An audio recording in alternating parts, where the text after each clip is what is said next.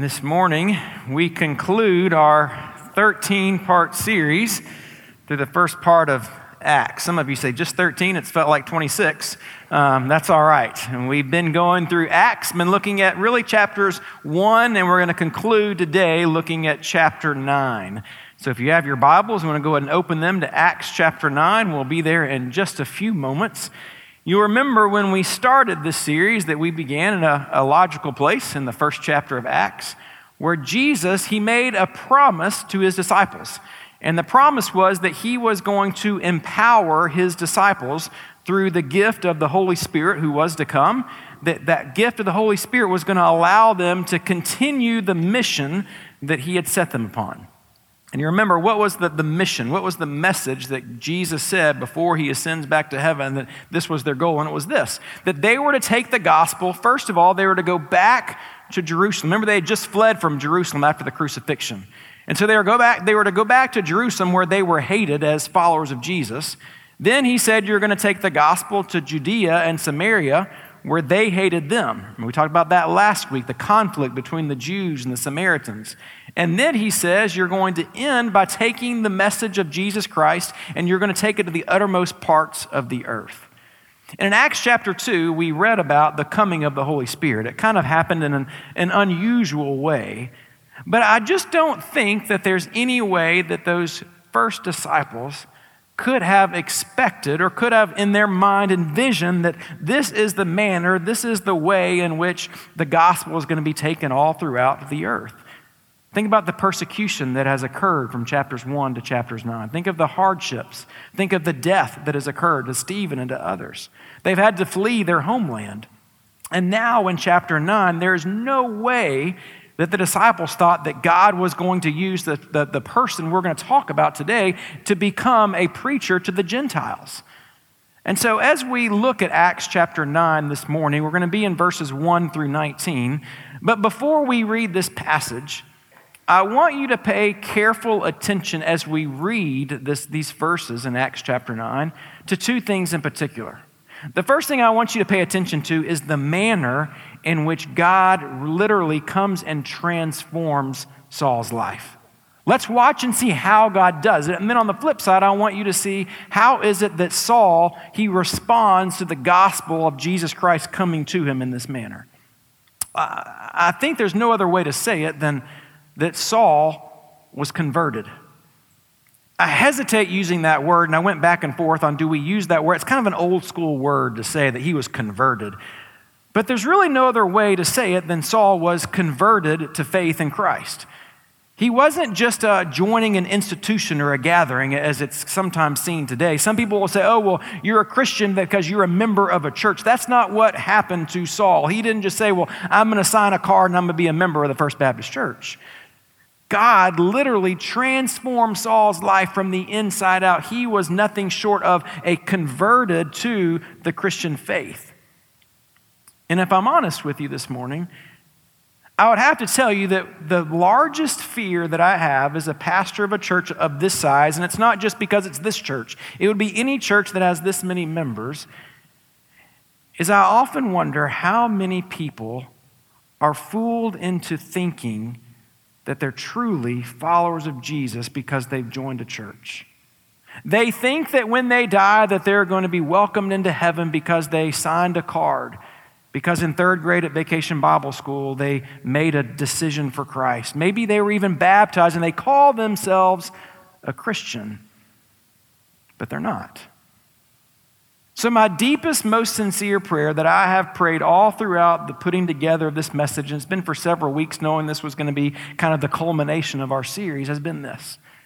That by the end of our time together, not because I've been clever in putting together a message, but through the power of the Holy Spirit, through His written word, that each and every person here today, that when we're done, you will know beyond a shadow of a doubt, with all certainty, whether or not you have paid lip service to saying that I am a follower of Jesus, or whether or not you have been transformed by the gospel of Jesus Christ. That's my prayer.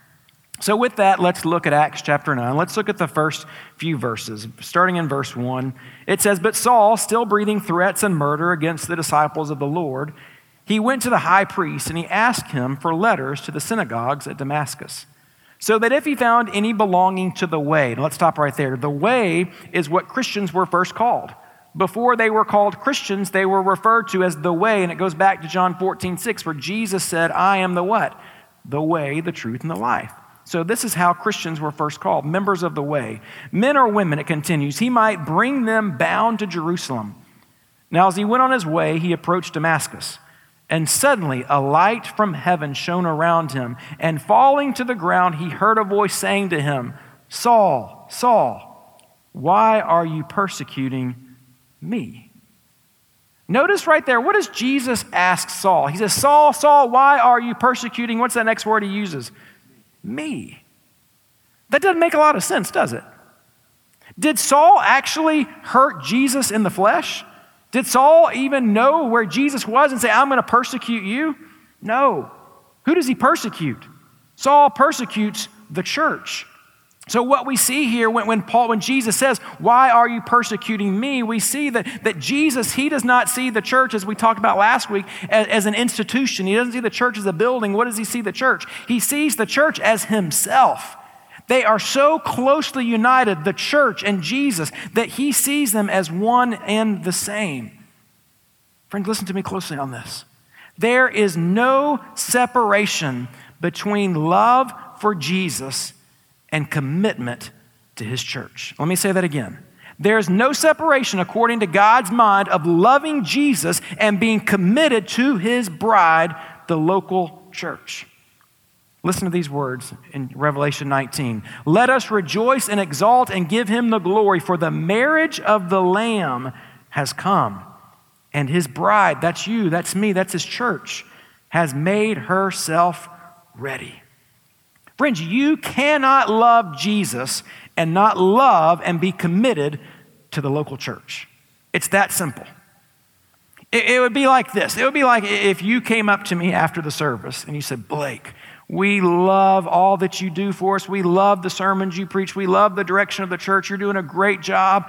We want to invite you over for lunch after church, but we can't stand your wife.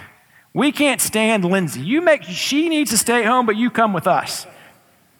That ain't going to happen, all right? There's no separation between that, and that's the exact same way Vernon says we would ask Lindsay, not you. I understand that. That would be a much better decision as well. What we see here, and I emphasized this in the series that we went through a few weeks ago, This is the Church, is it's become a popular saying today to say, well, I love Jesus, I just don't really care for the church. I don't care for organized religion, but I'm just going to love Jesus. You can't say that. That's like saying that I don't love the bride of Jesus. They go together. There is no question at all, based upon what we read in Scripture, that you should, if you are a follower of Jesus, you should be very involved in a local church. Now hear me, if you're a guest of ours, I'm not saying it's this church, but there is a church that God has called you to, and I hope it's a Bible-believing church, that God has called you not just to sit and soak, but you should be very involved and active in that ministry because that's what God calls us to do. Let's continue on. Verse 5. And he said, who are you, Lord? Saul answers. And Jesus said this, I am Jesus, whom you are persecuting. But rise and enter the city, and you will be told what you are to do. The men who were traveling with him stood speechless, hearing the voice, but seeing no one. Isn't that intriguing to think about? Picture this scene. So there's Saul, and he's got some fellow travelers that are going along with him. They're on their way to Damascus, and there's this bright light shining on them. We know that the light is who? Jesus, right? It's always the answer to say if a pastor or Sunday school teacher asks you a question. We know that it was Jesus that was standing there before them, and he starts asking Saul these questions, but what about the people that are with Saul? Do they recognize that it's Jesus? No. They see some kind of light, but all they hear is some kind of noise. They don't understand what's going on, and you say, well, how could that happen? How could Saul know that it was Jesus, hear from Jesus, and everyone else just saw a bright light and heard some noise? The same way that men and women can be a part of the exact same church service. that some people can hear and sense God moving through the music, through the fellowship, through the preaching of His Word. They can be a part of a fellowship and they can see the ministries that are taking place all throughout a church. And some people are left transformed by the gospel and they say, man, the Spirit of God was in that place. And other people leave and they're not touched at all. All they heard was noise. That's what's happening here. Their hearts weren't attuned to what was going on. In verse 8, it says, so Saul, he rose from the ground. Although his eyes were opened, he saw nothing. So they led him by the hand and brought him into Damascus. And for 3 days he was without sight, and neither ate nor drank. This is an incredibly powerful picture of Saul. Saul, for all of his life, he had been known as powerful and mighty. Where was he born? Tarsus, an important city. He was what kind of citizen? A Roman citizen. Man, a man's man. He had impeccable Jewish credentials. His teacher was the most sought-after rabbi that you could find, a guy by the name of Gamaliel that we read about in a few other chapters. And here we have Saul the mighty, Saul the proud, being brought low. Being brought low that now he's on the ground, unable to see that how does he have to get into Damascus? Someone has to lead him by the hand. I love the way Warren Wiersbe puts it. He says this, the Hebrew of the Hebrews would become the apostle to the Gentiles. The persecutor would become a preacher. And the legalistic Pharisee would become the great proclaimer of the grace of God. Only Jesus could transform in that way.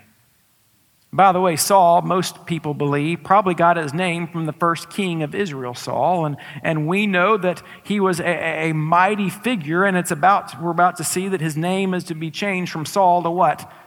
Paul. By the way, the name Paul literally means small.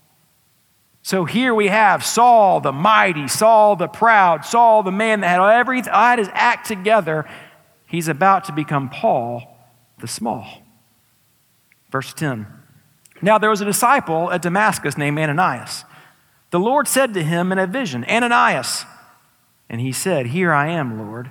And the Lord said to him, rise and go to the street called Straight, and at the house of Judas look for a man of Tarsus named Saul. For behold, he is praying. Let me try to put this in context for you here. Ananias, by the way, he was a follower, probably a leader in the church there at Damascus. And so let's just put your feet in your shoe. Let you walk in Ananias' shoes for a minute. Let's say that God comes to you as a lay member of the church at First Baptist Decatur. And let's go back 5 to 10 years. And God comes to you through a vision and says, hey, Matt, I've got Saddam Hussein. And I want him to come to your house. I've got Osama bin Laden. I want him to come to your house. Not only do I want him to come, I want him to stay there with you because I'm about to transform his life. How would you respond to that? And don't miss, what does the Lord say that Saul is doing all during this time? Verse 11, I believe. Yeah, verse 11. For behold, he's doing what? He is praying. See, prayer is as natural for the person who's following Jesus as breathing is. I love that the Lord points this out, that Saul is praying. Because no one had to teach him how to pray, did he? He didn't have to go and read a book about prayer. He didn't have to go understand and listen to 3 sermons about how to pray. He is immediately transformed by the gospel of Jesus, and his first response, his initial response, is to begin praying. How I hope that the same could be said of you and of me. That people would say, I can tell that he or she is a man, is a woman of God, because they are a praying person. Let's finish it up, beginning in verse 12. It says, and he has seen a vision, and a man named Ananias come in and lay his hands on him, so that he may regain his sight. But Ananias answered, Lord, I have heard from many about this man, how much evil he has done to your saints at Jerusalem. And here he has authority from the chief priest to bind all who call on your name. But the Lord said to him, go, for he is a chosen instrument of mine to carry my name before the Gentiles and kings and the children of Israel. For I will show him how much he must, next keyword, suffer for the sake of my name. So Ananias departed and entered the house, and laying his hands on him, he said, Brother Saul, and interesting that he calls him Brother Saul. Brother Saul, the Lord Jesus, who appeared to you on the road by which you came, has sent me to you so that you may regain your sight. But not just that, but also what? Be filled with the Holy Spirit. Isn't that important? All through Acts that we've seen, the power of the Holy Spirit. And immediately, something like scales fell from his eyes, and he regained his sight. Then he rose, and immediately what? He was baptized. Now, there are three things that I hope that we can take away from the reading of this passage this morning. Three things that I think that we can learn about conversion that we see demonstrated through the life of Saul, which, by the way, I'm probably going to refer to him as Paul from now on. I get confused going back and forth, so let's just go with Paul. I think that these three things are as applicable to us today as they were back in Paul's day. So three things I want you to know and understand about conversion. Number one, we can see clearly that God pursues us. Did Paul do anything to bring Jesus into his life? No. In fact, he was doing the opposite. He was persecuting against other Christians. And yet there is no other way to say it other than Jesus initiated this encounter with Paul. Later, he's going to call himself the chief of all sinners, the worst of all sinners. And by that, he's admitting that there's nothing in me that could have saved me. Only God pursuing me could have brought me into this relationship. So let's turn the story to you. Have you felt that maybe God has been pursuing you? Have you felt that maybe God is leading you into a relationship with him, but you keep pushing him away and keeping him at arm's length distance because there's still unanswered questions that you can't have all of your questions fit so we can fit in this box? But you've seen the way that Christians and how they love each other, and you don't understand that. Maybe you've seen the way that Christians can have a sense of joy even in the midst of trial. There's a family in our church that had a fire on Friday and they lost almost everything. I talked to the husband yesterday. He said, we are choosing to believe that God is greater. We don't care about our things. We're trusting and claiming to God. And by the way, they lost everything in their house. Not one Bible was singed. They're choosing to believe that God is even in the midst of that. And maybe you are continuing to resist this relationship with God. If that's so, I believe, listen to me, I believe it's not an accident that you are here today hearing this message. Maybe you felt that God is punishing you because you keep resisting him, you keep pushing him away. Let me ask you this question. Do you think that God was punishing Paul by blinding him for 3 days? Was that God's punishment? See, I choose to believe that was God's way of saying, I am going to draw you near to me, even in the midst of suffering, even in the midst of hardships. I've heard it put this way before. God's not trying to pay you back. No, he's trying to bring you back. Right now, do you feel those proddings in your life? Don't just keep pushing back against what God is trying to draw you into him. He loves you. He desires. He is pursuing you even in this moment. The fact that you are here, he's pursuing you and he wants you to have this genuine, authentic, life-transforming relationship with him. The way we know he first pursued us is he sent Jesus on the cross. We couldn't do anything apart from him first taking that first step through sending his son to die for us. The second thing we learn about conversion is that we must recognize that we were once blind. It's obvious here that Paul realized at this moment when this light comes and blinds his eyes that he can't see, that physically he's blinded. But Paul doesn't spend the rest of his life talking, hey, let me tell you about this experience. And he doesn't talk for years and years and years about what it was like not to be able to see physically, does he? No, he spends the rest of his life not talking about his physical blindness, but talking about his spiritual blindness. Let me tell you about this time that in my life for years I was going against God because my spiritual eyes were closed and I understood that God was pursuing me. You want one surefire way to know whether or not you're a Christian? This is not the only way, but here's a way to know. One way to know whether or not you're a genuine disciple of Jesus is this. Are you aware? Do you recognize that you were once blind? Do you understand that there was a time in your life that you were walking in disobedience to God? You weren't born a Christian, not just because you were born into a Christian family. You have to understand there was a time in my life that I was eternally separated from God. I was spiritually blind, and then I turned and trusted and surrendered my life to Jesus. There are two different types of spiritual blindness that people have today. One blindness, it includes some people who say, I just don't need God. I'm in charge of my life and I can handle it on my own. Now, most people who have this type of blindness say, I'm in control, I'm in charge of my life. They're usually unhappy. They usually wake up at some point in their life and they realize there's no joy, there's no happiness because there's no authenticity in their relationships. They're all fake. By the way, most of these people that say, I don't need God, I'm in charge of my own life, most of them think that the only reason they're not happy is because of something outside of themselves. There's something external in my life, and if I could just change this, if they would just change, if this situation would just change, then I'll be happy.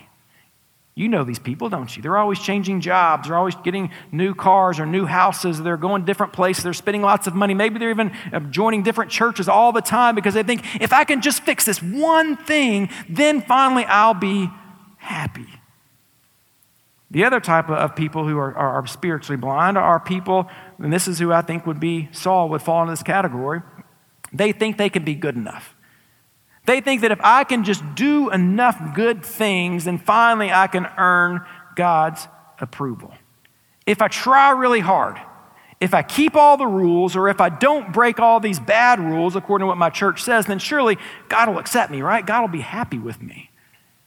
Listen to me, friends. The only problem with that kind of blindness is if we are honoring God, thinking that if we do enough good things that He'll love us, then even when you do, in fact, do things for God, you're really not doing them out of unselfish motives, are you?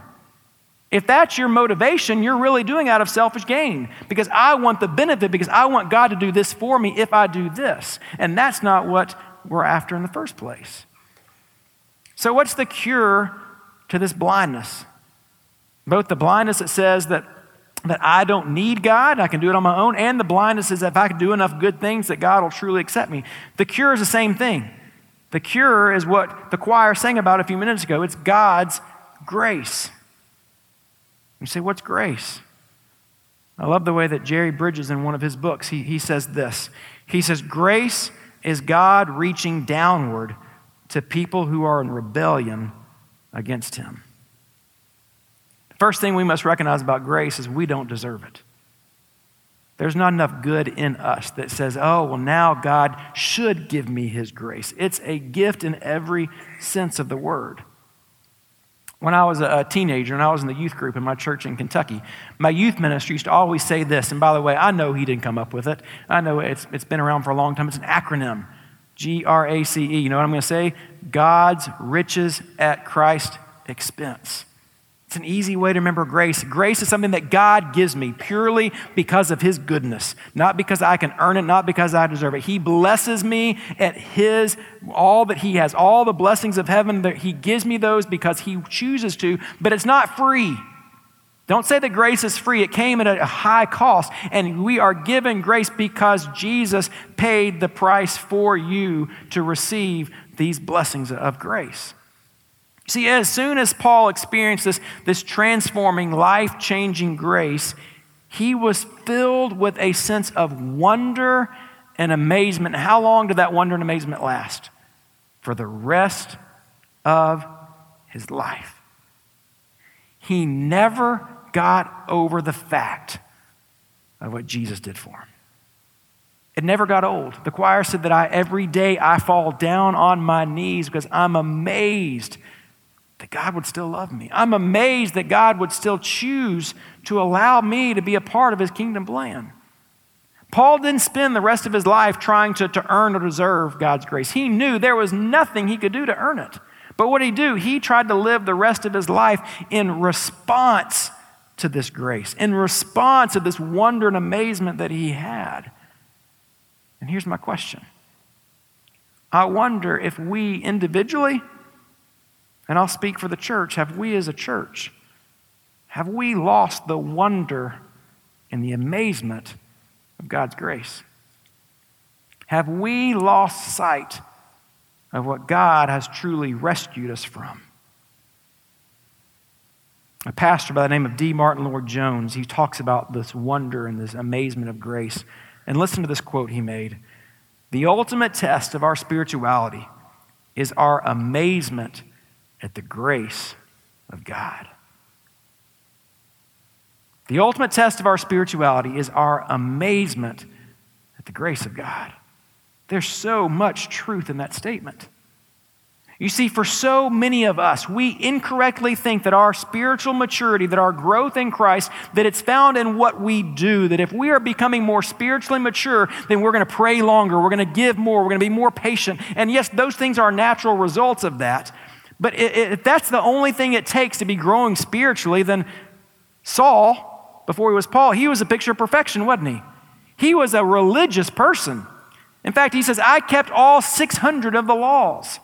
But instead, what we know is that Christian growth, it's not getting to a place where we think that we no longer need God's grace because now I'm so good, because now I do so many things. No, you know you're growing as a Christian when you continually get to the place where you grow in more and more amazement and wonder of the fact that God continually gives you His grace day after day after day, and we can do nothing else. That God, I don't understand it, but thank you. Have we lost that sense of wonder and amazement at what God has done for us? Paul never did. That's why even towards the end of his letters in 1 Timothy, he refers to himself as Christ Jesus. He came into the world to save the sinners, and he says, of whom I am the foremost.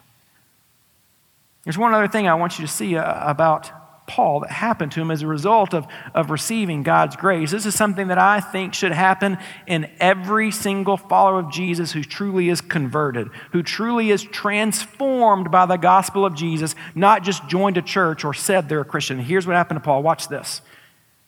Instead of being known as a man who was filled with hatred and pride, that's who Saul was. Hatred and pride. What do we know Paul as? Hatred and pride? No. We know Paul today as a man of kindness and generosity. How many times have we read 1 Corinthians 13, the love chapter, which is read all the time at weddings, which, by the way, has nothing to do with marriage, but I digress. But we read these words in 1 Corinthians 13 about love, and we remember these were words written by a murderer. These were words written by someone whose main goal in life was to what? Destroy, stamp out the Christian church. And he says what? Love is kind, love is patient, love bears all evil, love is in all things. That's what he says. See, Jesus didn't just come into Paul's life and say, okay, stamp, you went from hell to heaven. Now you're going to spend eternity in heaven. No. When Jesus invaded Paul's life, it changed his nature. It changed his heart. It changed his character. My question is, has the grace of God come and given you a new nature? Has it given you a new character? Has it transformed your actions? Has it transformed your thoughts that you are a new person because the old is gone, the new has come, and now we are transformed in the gospel of Jesus Christ? Not only did Jesus have a heart of compassion towards other people, he spends the rest of his life talking about himself as a small man, the chief of all sinners, the recipient of God's amazing grace. And listen to how he explains this grace to the church at Ephesus. When he's trying to explain, let me tell you what this grace is. He says this, for it's by grace that you have been saved through faith. This is not your own doing. It is the gift of God. Listen to this. This is what Paul tells them, and it's what Paul would tell us today. Don't miss this. He says, guys, listen. You don't have to be good at being good to earn salvation. Why? Because salvation has nothing to do with what you do for God. Salvation has everything to do with what Christ has done for you on your behalf so that you can be the recipient of God's grace. He goes on to say this. He says, grace, it's not a result of works. Why? So that no one can boast. Paul recognized that God had been pursuing him. He recognized that there was a time that he was spiritually blind. And the final thing I want you to see that Paul understood and that I hope you understand is that your past does not disqualify you from grace. Not only that, it doesn't keep you from being used by God in the future. And I think all of us to that would say amen, right? Praise God that our past doesn't keep us from God, first and foremost, saving us, but secondly, Him using you even today. You say, well, Pastor, you have no idea what I used to do. You have no idea the sins in my life.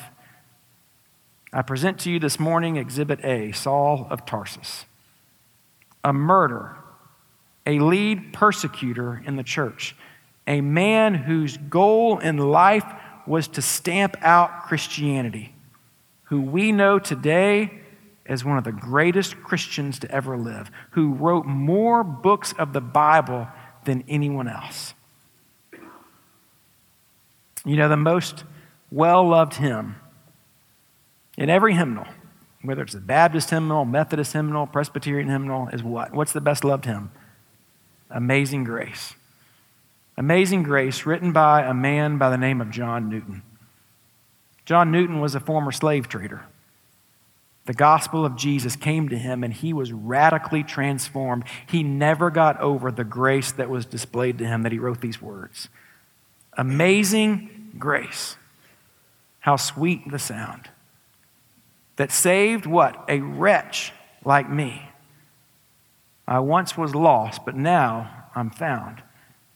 I was blind, but now I see.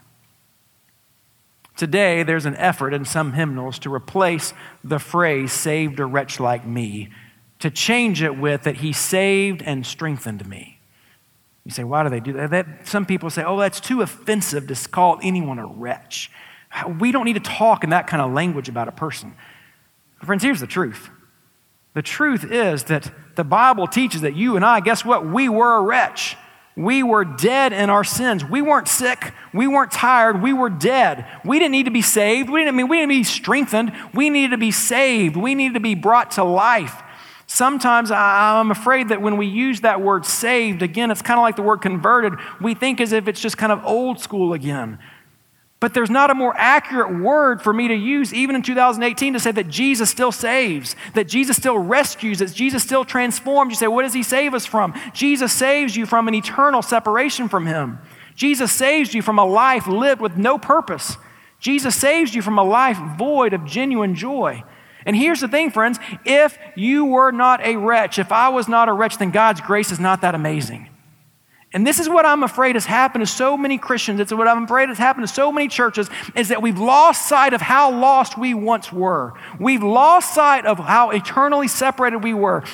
We weren't just bad people. We were enemies of God. We were eternally separated from God. And God, in his love, in his grace, and his goodness, he reached down through the grace of Jesus Christ. He rescued us up from the mire, from the pit of sin, and he saved us so that now we can receive the inheritance, the righteousness of Christ. And if we forget what God has saved us from, no wonder we're not amazed at what God continues to do every day through his grace in our lives. So let me end the message with this.